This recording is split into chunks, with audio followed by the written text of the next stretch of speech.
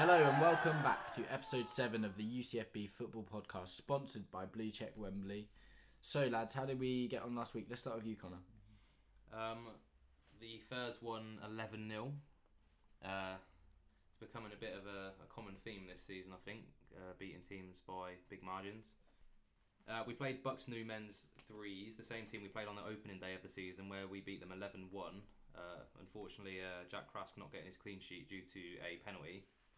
This game week we didn't make the same mistake and came out with the clean sheet, but being just as ruthless with 11 goals, really punishing them right until the last minute. I think that they were never really in the game. It was always just going to be a case of how many, to be honest. To be fair, they fielded a stronger team than they did last time. There was a lot of physical lads in the team. I don't know whether they brought in blokes from the rugby team or what. That seems to be what teams do against us once they've played us once, just try and hurt us. But it was to no avail really, because we still just absolutely played them off the park. The scorers this week, Seamus Drake came off the bench. I think he came off the bench in like the 70th minute and scored a hat-trick, so big impact sub. Donashi got 2, Kilner scored 2, Macmillan got the opener with 1 goal, Lucas scored 1. Braden Page got his first goal of the season with a 30-yard deflected screamer that he let us know about all the way home on the hour-long bus journey. So deflected screamer seems a bit like a bit of an oxymoron, doesn't it? It doesn't quite. Yeah. Doesn't sound. The two words don't really go together. Was it on target before? I say deflected screamer. We called it deflected. He called it a screamer. So and then Jude came on as a sub as well and also scored a very good goal into the top bins. Like I said earlier, it was going to be a case of how many. The game did start off a bit more evenly than it did on opening day, and I thought maybe it'd only be like 4 or 5, but then we just really kicked on in the second half and just absolutely destroyed them. Really, don't really know what else I can say. I think they had probably 1 shot on goal that was a half chance that wasn't really troubling for our keeper. So just a complete demolition job, to be honest. It's the most comprehensive win I've seen all season, so puts us in good stead going into the next game and. Full of confidence. I think we can probably wrap up the league in these next few game weeks. So all looking on the up for the Thirds. It's alright for some, isn't it? Yeah. Speaking of that, how did the women get on this week, Sean? I'm very happy to say the women got their first win of the season. Hey. Can we just have a round of applause? Finally. Yeah, a 7-0 win against Chichester, who we lost to 2-1 on the opening day.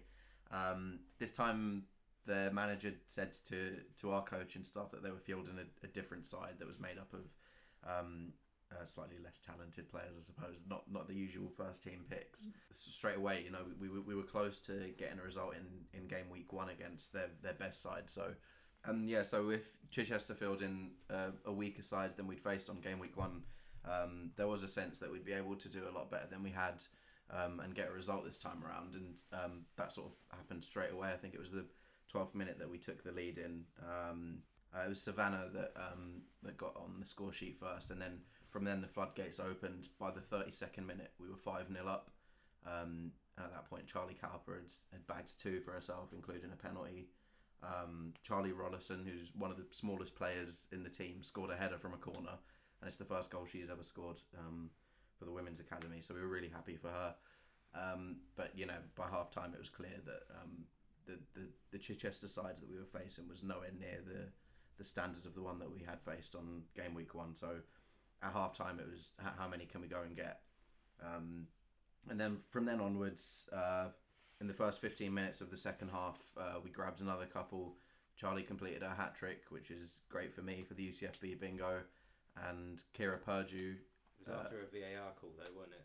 It was, so that was my mistake, right? So, that old chestnut. Getting Harry Kane vibes. So the angle I'd seen it from, it looked like the cross had gone in direct, like straight from the cross. But Charlie did manage to get a touch on it. It was just my angle. It looked like she didn't. So I thought it was like a really terrible error from the keeper. But no, she showed some good instinct to manage to get on the end of the cross. Kira got her 3rd assist with that goal as well. So again, for the UCFB bingo, that's done me some good. Kira had a fantastic game down the left-hand side. She got 2 goals and 3 assists, so she was instrumental in this week's win. And she shared the Player of the Match award with Savannah. So yeah, again, a really dominant win. And yeah, UCFB get their first win of the season taking us to 4 points overall. So we're still bottom at the moment, but with another good couple of game weeks, we could maybe catch up with the rest of the pack and avoid relegation.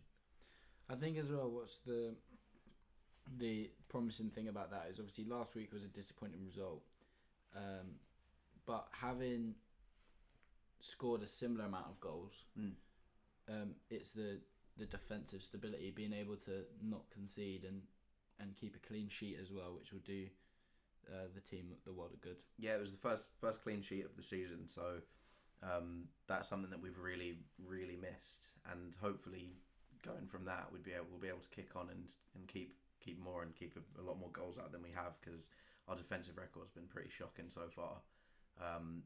But it looks like the front three are really, really starting to work well together now, and they're dangerous. Every attack looks like it can finish in a goal. So yeah, really positive things coming out of the Women's Academy at the moment. So Dylan, welcome back after a couple of weeks off with your operation. Little holiday. Yeah. Good to be back. How did the seconds get on?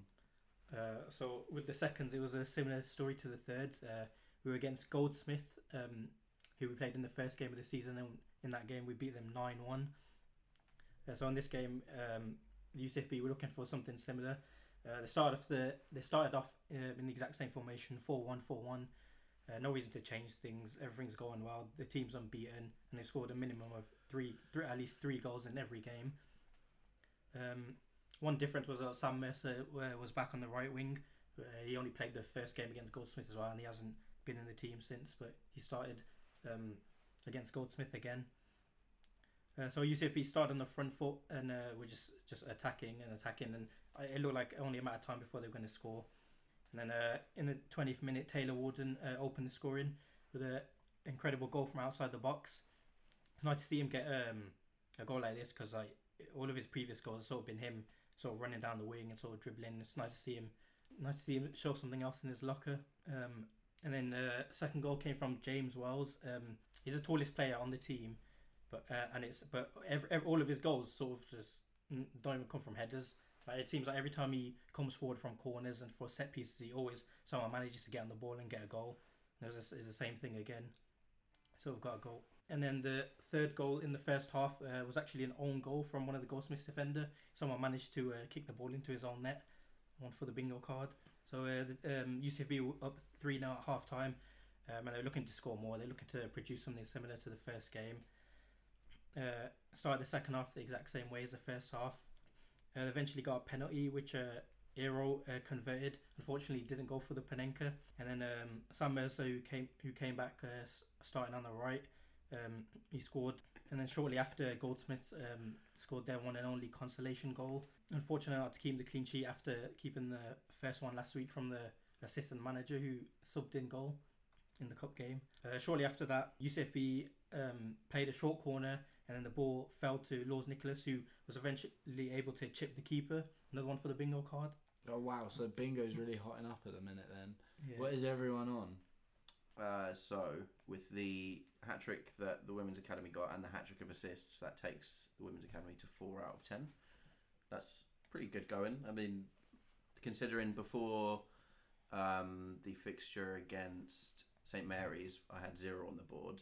2 game weeks later, I've got 4. So we had a slow start at the Women's Academy, but we're starting to catch up.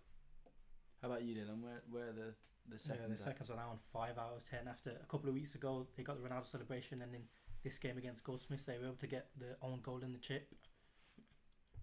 The thirds are on 7 out in front. We're absolutely flying at the minute. I think we only need Panenka, a chip, and a bicycle kick, so all very attainable for us. Especially with the amount of goals we're scoring in games at the minute, you'd think you'd back us to get at least 1 or 2 of them. Yeah, so. You think the chip is probably the easiest of those 3 to get, and with the amount of goals that the third score, it's probably just a matter of time now, really, isn't it? Yeah, you'd think so. Well, I like to think so. The thing is, though, the chip is not something you can force. Yeah, it's got to be the right position and stuff like that. Does it have to be over the keeper? What do you mean? Does it have to be over the keeper? Well, of course it does. Yeah. Say you've rounded the keeper. No. If you just do a little dink into the net, it's not counting. No, it's got to be over the keeper. Or the only way I'll give it to you is if you've rounded the keeper and there's a defender on the line and you chip the defender. That would be filthy. Yeah. But the first team are... We've got 5 as well, so we're actually drawing with the... Seconds. We're actually drawing with the seconds. So... But we got the Ronaldo celebration last week, which I was very happy about. But yeah, the amount that we try overhead kicks, I feel like it's only a matter of time. We've genuinely, I think we've tried it at least once every game. And I don't know whether they're just ambitious or they're really trying to win the bingo for me.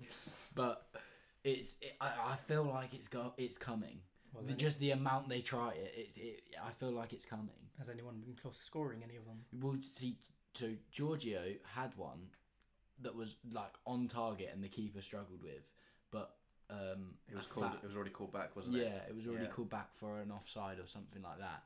And it was like out of all the attempts there's been, it was the best one. It was right in the top corner too, wasn't it? It would have been a crazy goal. The keeper did very well to get there, but yeah. I feel like the amount that the team is trying it, I don't know, I've just got a funny... Like, it wouldn't even surprise me if we scored one, just for the amount that the first try it.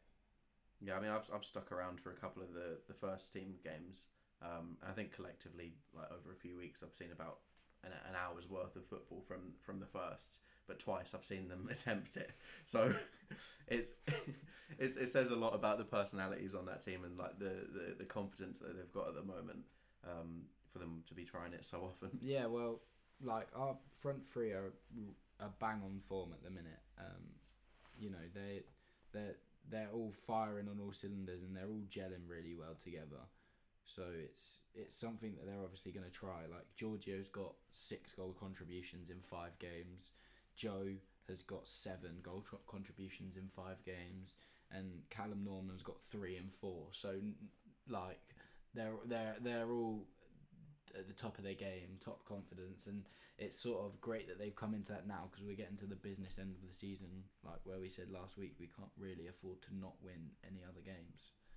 Anyway, we digress. Dylan, back to the seconds. So the final 2 goals came from the wingers, Taylor Warden and Sam Mercer. Goldsmith started playing a high line and then UCFB took advantage of it. So this puts UCFB on 9 points in the league, 6 points clear of second place. Looking like they're going to win the league early this season, similar to last season with the seconds. And yeah, good day for the bingo card as well. So this is the first week where all 4 teams have won, isn't it? Well, that remains to be seen, doesn't it? Because the first team game, we still don't quite know what's happening. It was abandoned early after some really distasteful scenes at around 75 minutes. So we were obviously playing Hertfordshire, top of the league, and we knew how important a game it was. You know, the manager before the game sort of said, you know, boys, you either win or you kiss the league goodbye. It's as simple as that. And to be honest, I don't think that was dramatic. I think that was the case. And to be fair, from the minute 1 of the warm-up, it seemed like there was something different. Like every player was so switched on, so focused, ready to go. And they started really well. And it was sort of against the run of play that Hertfordshire actually took the lead. But UCFB kicked on and they carried on playing well. I must say that Joe Waite, first half, was unplayable. He was absolutely outstanding up top, and he gave them an absolute nightmare. He ended up assisting Giorgio twice to pull the lead into UCFB's favour. Yeah, we went into half-time pretty comfortably at 2-1 after Giorgio had scored 2 goals in pretty quick succession, and on the second one he even gave me the Ronaldo celebration, which done me a massive favour on the bingo. So we came out for the second half and it was like the message was more of the same, let's put this game to bed. And the Hertfordshire players were getting agitated. They couldn't really get anything out of the game. It was the same players, but they weren't playing the same sort of football that they played the first game of the season. I think that was a credit to how well UCFB defended. They set up not to be beaten, and they defended really well. Callum Foster and Jacob Sim ran tirelessly in midfield.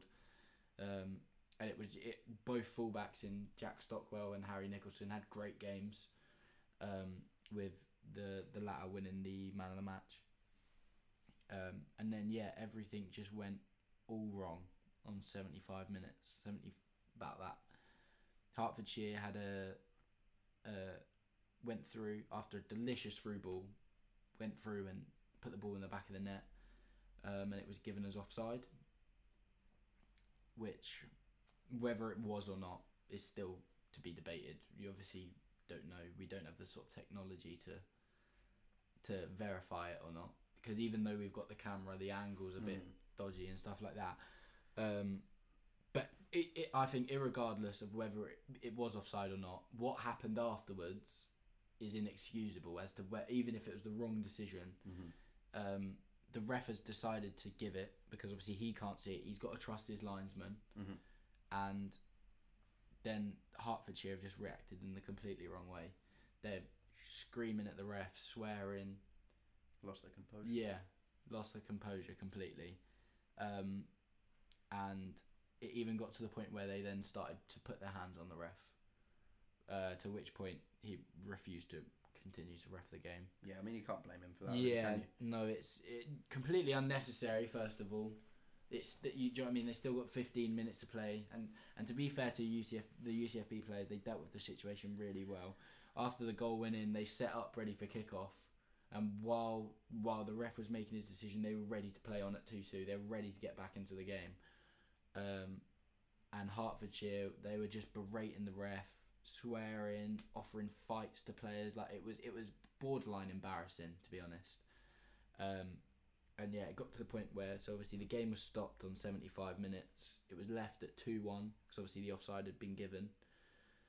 And so we're sort of waiting to hear back from the league as to what is going to become of this game. Whether it's going to, the 3 points are going to be awarded to UCFB, whether it's going to be replayed, or what, we don't know. But it was a real shame to see sort of a ref that was obviously reffing the game fairly and just doing his best, like, but get treated like that. Because even if the decision was wrong and he wasn't offside, we're all human. We're all allowed to make mistakes, and you can't treat people like that. So it was sort of a sour end, but UCFB felt like they'd won the game, and by all accounts have, until that gets overturned or changed or ordered that there's a replay. So they definitely were in great spirits afterwards, because it now puts them within 2 points of the top of the table, which could obviously change if we have to replay the game. But at the minute, it is the perfect result going into the round of 16 cup tie this Wednesday. That's all for part one. Join us for part two, when we're going to do our first teammates segment with assistant manager for the Thirds, Ollie Graham. If you're a student in Wembley, you definitely know about Blue Check Wednesdays. From 10:30 onwards, you can get in for free, so make sure you don't miss out. Okay, lovely. Right, I'm here today with the Thirds assistant manager, Ollie Graham. I'm going to be asking him some tricky questions about some of the boys in the Thirds. Sure, he can't wait to dish some dirt. I cannot. Thank you for having me on, Connor. Very welcome. Right, I'll just get straight into it. We'll start off with a big one. The worst dress sense. Oh, that's hard. I can tell you best dress sense, and that's definitely Lorenzo. The Italian definitely comes out in him. I can't think of worst dress. I'll have to give myself, just because I'm always in shorts at a footy. So. All right, fair enough. Second, worst trim. There's some big ones on it. Oh, I can't say anyone else other than Braden. I mean, it's his fault for having the hairline of a 40-year-old. Fair enough. The next question was best dress sense, but we've just got that was Lorenzo. Definitely Lorenzo. Yeah, I mean, it's definitely Italian. That's all I can say. The worst at training. Worst at training. Oh. Marley. He always finds a problem with the drills. Fair enough. Maybe that's just us setting up bad drills, but like there's always a chip in there. Yeah.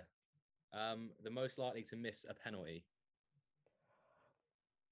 Throw Sam under the bus here because he's missed 2 penalties this season. But yeah, Although I hold my hands up, that was me who told him to get on the pen against this week. We did a session on penalties, and the last 2 were Alex, who's now out for a bit, and Yeah. Sam. And the 2 penalties that Sam's taken, he's missed, and Alex hasn't taken one. So yeah, been a bit shafted there. there was only one answer to that, wasn't there? Really? Yeah, really was. The best dancer. I don't think I've said enough. I mean, we've all been blue check after the games, but I really don't think I've said enough. I'll have to wait on my judgment. I really can't throw anyone in deep end with that one. Do you think you nominate a worse dancer based on what you've seen? Ben Daly. He's just put one hand up. It's the Alan Shearer of dances. Oh, right. That old chestnut. Absolutely. The best at karaoke. I know there's been a fair bit of this, so. Oh, I'd be wrong if I said anything other than me and Braden when Adele gets on. We absolutely smashed it last week. Leading on from the karaoke, the worst music taste. See, I don't know, because I feel like I have different music taste to everyone else. Although, again, Stitch Up Mally, his initiation song was Lewis Capaldi, which I was surprised by. Also, don't agree with. So I'll have to say him. The worst chat, be it with women or just in general. Oh God. Worst chat with women. I'd probably say Ben Lucas. Yeah. I know there's a few lads that have got some whiffy chat on the team bus on the way home for them away days, but it's all good on the bus, but then it comes to a real situation and they're all tight-lipped. Oh, right. Who's the biggest ladies' man? Opposite end of the spectrum.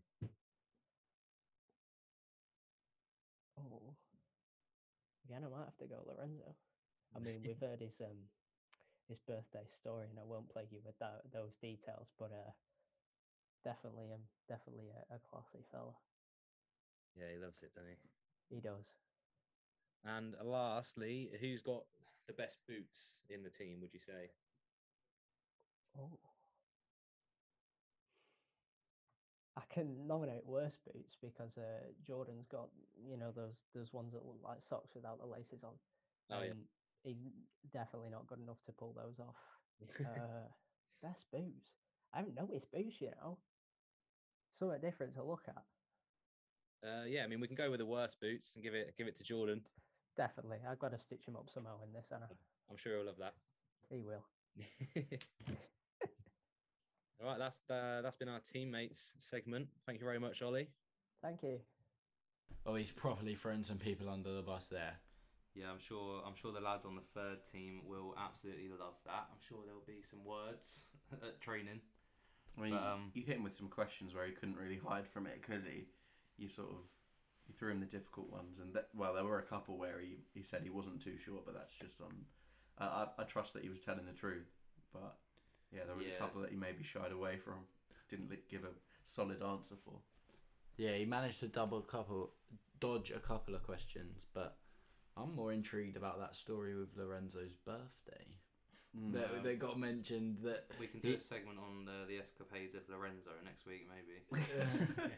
From the sounds of it, I feel like it wouldn't quite make. Yeah, I don't think we'd get the PG rating if we had that on. But maybe that's one to talk about off air then. Thank you very much to assistant manager Ollie Graham for coming on the podcast to dish some dirt on all of his teammates. Yeah, I think we should definitely do some more of those. That's a good little segment to have, and I think we'd be able to find out a bit more about the players from each other's teams that we maybe wouldn't know so much about. I think it's something that the players will maybe be surprised about when they listen to the podcast as well. Yeah, we're not just analysing their goals anymore. We're analysing every part of them. So you'd be listening to it, hearing a difficult question, and think, please not me, please not me, please not me.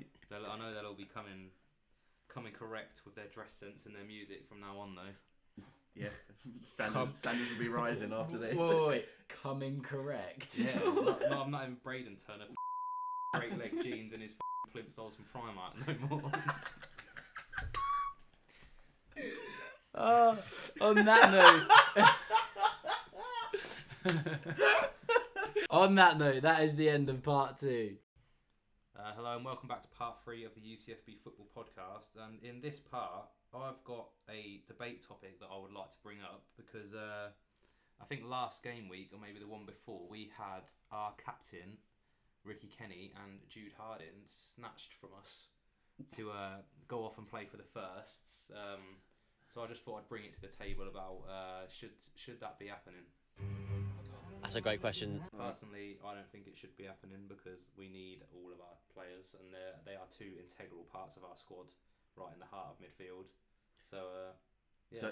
So this happened on a game week where the thirds didn't have a game. Yeah, you got knocked out of the cup, so we took your plays. To be fair though, I think even if you were playing, I personally think the first should be able to. There have been occasions where we've had in past seasons where we've had players taken from our game week to go and play for the first. Yeah, but they're the first team. They're the best team. So the seconds and the thirds are, by definition, feeder teams to that They're team. like the academy. Yeah, imagine if Ansu Fati, when he was at Barcelona B, was like balling out, and Barcelona were like, yeah, we want him, and Barcelona B were like, nah, we need him. Yeah, but if you're saying the first are the best, then they should supposedly already have the best players. Yeah, but 2 seasons ago, take backsies.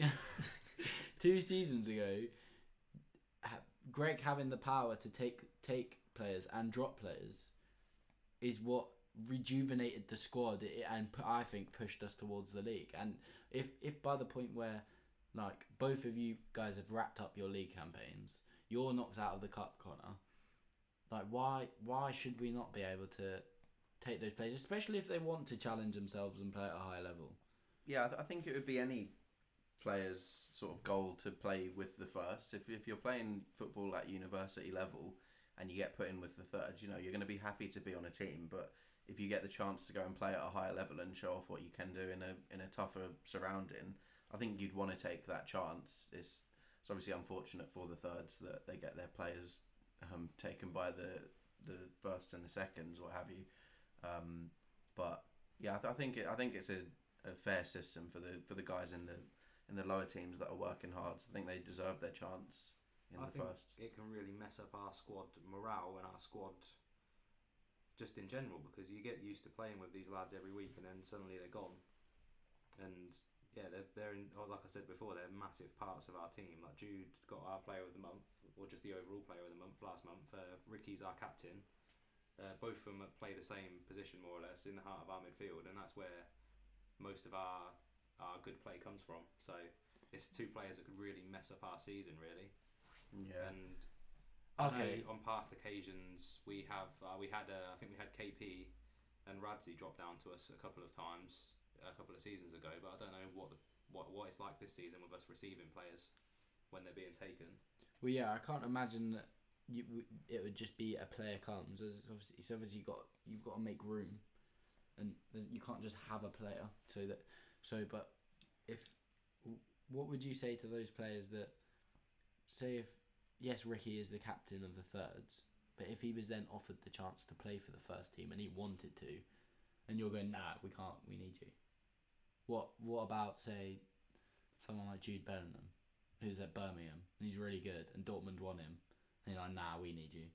Is he meant to play in a lower league just because that team could do with him, or should he be allowed to move on?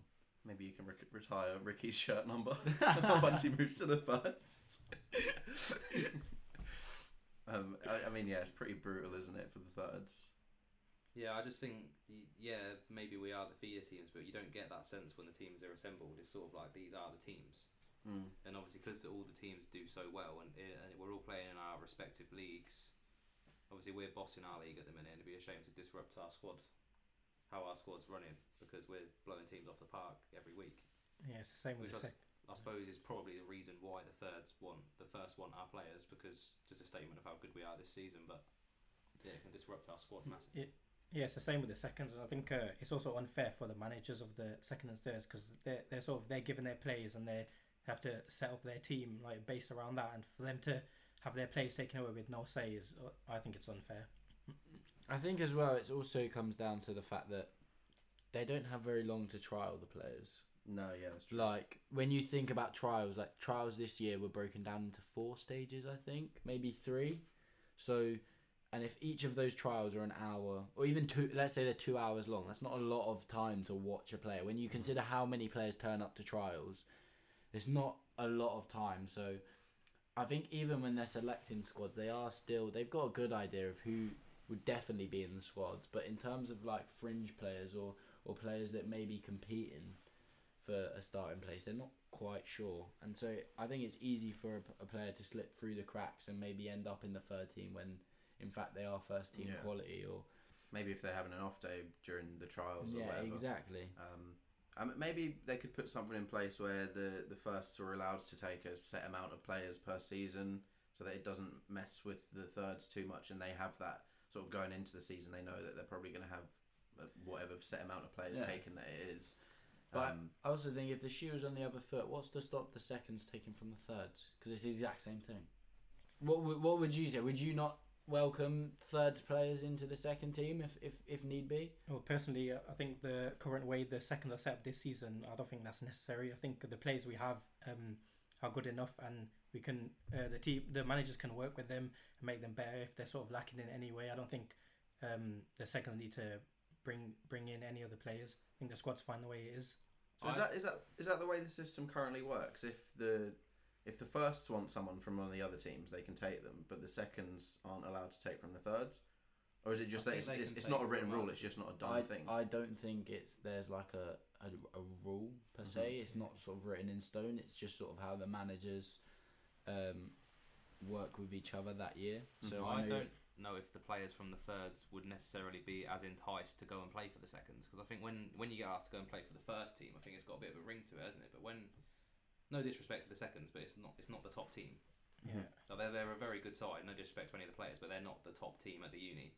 Yeah. So I think maybe if you're playing in the thirds and the seconds come and ask you to play, you're probably less likely to say yes than you are to the thirds. So I think probably every player wants to play for the first, don't they? That's why they tried out, but yeah. No, I'm not saying that our players don't want to play for the first. I'm just saying it's a bit unfair to the managers or the lads that are trying to boss this league and win some trophies this season. Yeah, but it's always that thing of like, if you're sat in the thirds and you're watching a player go to the first, you're always going to be like, well, why are you leaving us? But if you were that player, who is anyone to tell you not to go? Yeah. Because it's something that you've earned at that stage. Yeah, but yeah, I don't know specifically how it works. Last or 2 seasons ago, Greg sort of had this. I think he had a really good understanding with both the second and the third team managers, and he especially the seconds, and he especially when the season got tough. After the seconds had been knocked out of the cup, and so all those players were available in cup fixtures, it was a case of using the seconds as almost like a reserve team, and so players were training to get into the first team squad on a match day, and if they didn't make it, they'd go and play with the seconds. So yeah, I think KP got dropped, Radzi got dropped. I think Giorgio came down for a couple of weeks. Giorgio, but when those players do then get dropped, because they're then trying to prove themselves to get back into the squad, they end up playing better for the seconds, or the thirds as well, to get back into the. So I do think the sort of hierarchy does help, because if you're playing to be moved up, you play better. It promotes sort of healthy competition, doesn't it? Well, I think 4 players that started the cup final were actually from the seconds at some point in the season. I think there was Chris, Adam Keep, Joe Lewis, Jack Cleveley. So Chris, the keeper, was seconds. Joe Lewis, at centre back, was seconds. KP, who played at left back, had been dropped to the seconds but was first team. Jack Cleveley was seconds. Jake Mann was seconds. I think Callum Norman was thereabouts somewhere as well, wasn't he? Callum Norman was on the bench. He was seconds. And Giorgio had also been dropped but he was seconds as well. So, but yeah, like I said, I think if you're playing to play up or to be moved up, but if you're also playing with a fear of being moved down, it's healthy. Yeah. But yeah, I think it's obviously it does. I can see where it's frustrating, but I think it's one of those things where unfortunately that's how the cookie crumbles. Yeah, I think it can be frustrating for the lower teams, but I think you've got to look at it from the standpoint of like if a player has gone into the seconds or the thirds after trials and then plays so well that they get spotted by the first team and they're wanted by the gaffer. I think you've got to look at it more as testament to the player that he's done so well to get spotted than the first team coming and taking whatever players they want from the other teams. I think you've got to look at it from that positive sort of standpoint. But again, obviously for the managers of the seconds and the thirds, it's going to be irritating to have your best players taken throughout the season. Yeah, I think also there's no guarantee that if a player is playing well on the seconds or the thirds, that they're going to perform the exact same with the first. They might be playing well because of the way the team's set up, and also the first are in a much more difficult league. That's true. Yeah, I think team chemistry will probably play a big part of it as well. Yeah, well, credit to Ricky and Jude. When they did come on that cup game, they both slotted in fairly well, fairly comfortably, and they looked like first team players. So I guess it's just one of those where if they would want to come and if the manager would want them permanently, that's obviously a conversation to be had. But obviously if the player doesn't want to come, I can't imagine why a player necessarily wouldn't want to go up, unless the only way I could think of it is if you're guaranteed games where you are. I wouldn't want to then go to the first to sit on the bench if I knew I wasn't going to start. So like for example, with the first team at the minute, the front three are on fire. They're on absolute fire and they're unplayable, all three of them. So the idea of like a Taylor Warden who's on fire for the seconds coming up to the first team doesn't make sense because you can't play all four of them. And if I was Taylor, I'd be saying I'm in too good a form to not be playing.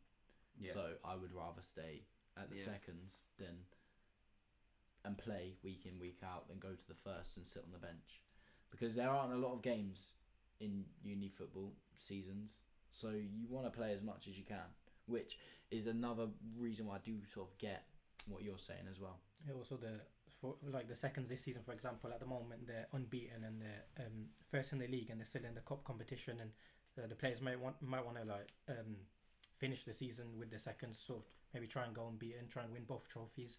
So they might not want to change teams because of that. Yeah, I think I'm not too sure about the seconds, but I know the thirds are a very tight-knit squad and they're all like really good mates. They're a proper close bunch. So maybe just based on that, they wouldn't want to move to a different team because they wouldn't want to sort of go away from where their mates are playing. Yeah, definitely. So what do we think in terms of closing this off? Any final thoughts? I think that it does promote healthy competition, and so I probably look at it as a good thing because it gives those players the opportunity to go and play at a high level.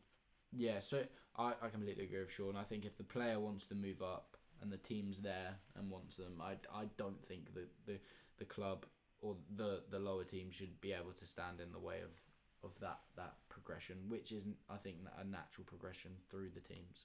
What do you guys think? I think ultimately, if the managers of all three teams are able to communicate about this issue in a healthy way, then I think whatever they decide is fine, as long as them and the players are okay with it. Yeah, I could see how it would be frustrating though. I can see because I'm part of the third team really. So, but yeah, I think it's just frustrating for the lower teams and unfair on the managers sometimes for players to just. For them not to have any say about the players in their squads and maybe losing players that are integral to their setups and just, What do you think, Dylan? I agree with Connor. I think the managers should be able to keep the players that they want, regardless of whatever team they're on. I think the players should be able to also have a say about whether or not they want to stay on the teams that they're on. So I think it's sort of a 2-2 split in terms of me and Sean and who are representing sort of the top teams. Maybe we could put it to a poll on Twitter. Yeah, maybe. See what the listeners think. Should the first be allowed to nab the players of the other teams. But the split almost makes sense because a lot of the girls are competing in terms of for starting places or even to make the matchday squad for the women's. Yeah, I mean, I've said it before, but there's probably about 30 players in the women's academy, and there's only a matchday squad of sort of 14, 15 players. So, there's a lot of competition within the women's academy to get into the starting squad, and I'm sure if there were a player in the academy that hadn't had any minutes that season and they were starting to show that they had good potential and they were quality and good enough to get into that first team, by all means they'd be into the matchday squad.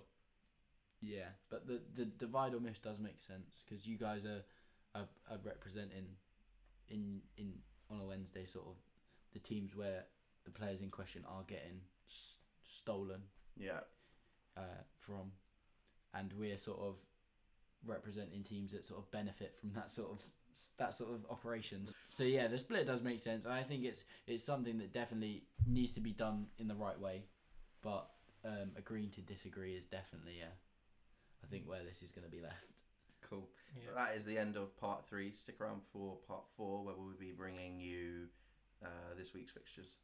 Welcome to part 4 where we're going to be looking forward to this week's fixtures. So where are you lads this week? So we're on match week 7 now, aren't we? Yes.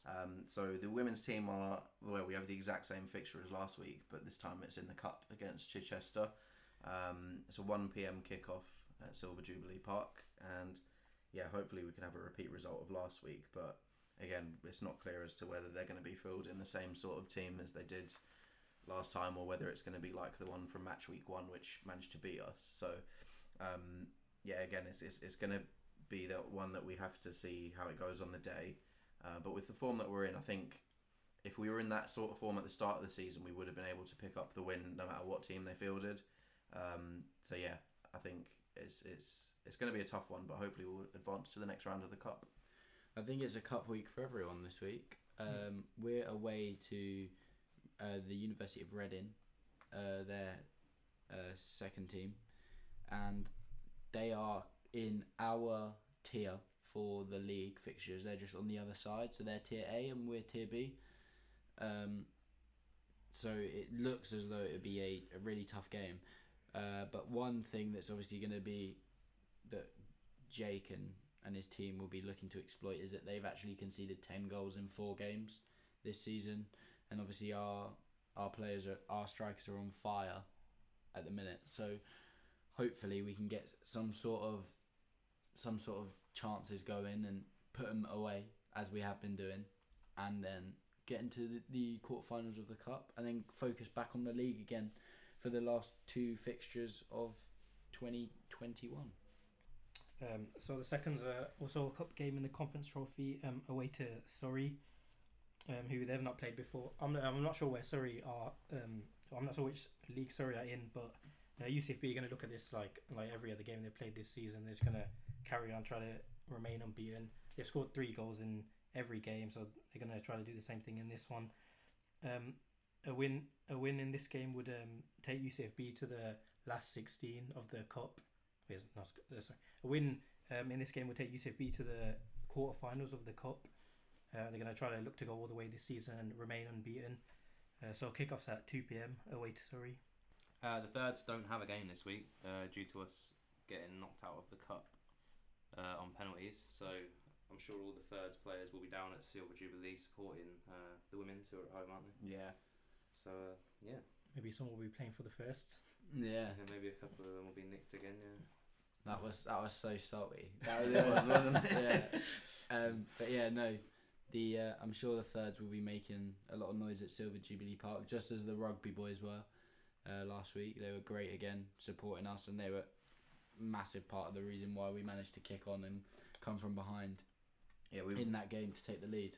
Yeah, I think the women's team have really enjoyed it the last few game weeks that we've had at Silver Jubilee Park. We haven't had an away day for quite a while, but since we've sort of had that support from, I think, the rugby lads and the thirds, that's when we've started scoring a lot of goals. So maybe it has something to do with it. I think the support is massively important. I think it just the roar of the crowd gives you that extra gear, and also the mental aspect it has on the opposition, because uni players won't be used to taking or having to deal with that sort of atmosphere, and having that atmosphere there is something that the UCFB teams can really thrive off of.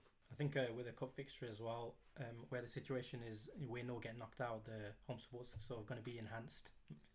Yeah, well, I'm confident that sort of with UCFB's ability to get through the cup, but yeah, that I think that home support is going to be a real key feature for Reading if they do have players turn up, or players if they do have fans turn up. Obviously, we will be doing away days next week with them, so you can find that out on how well supported they were at home on next week's episode. But yeah, I just think in cup games, in more so because it's obviously someone has to win, having that home support can really help you out if you're under the cosh or you're having a difficult moment. So hopefully the Reading support isn't as good as ours has been the last couple of weeks. Thank you for listening. We'll see you on Wednesday at Blue Check Wembley. Make sure you grab your 4 shots for a tenner. Take care.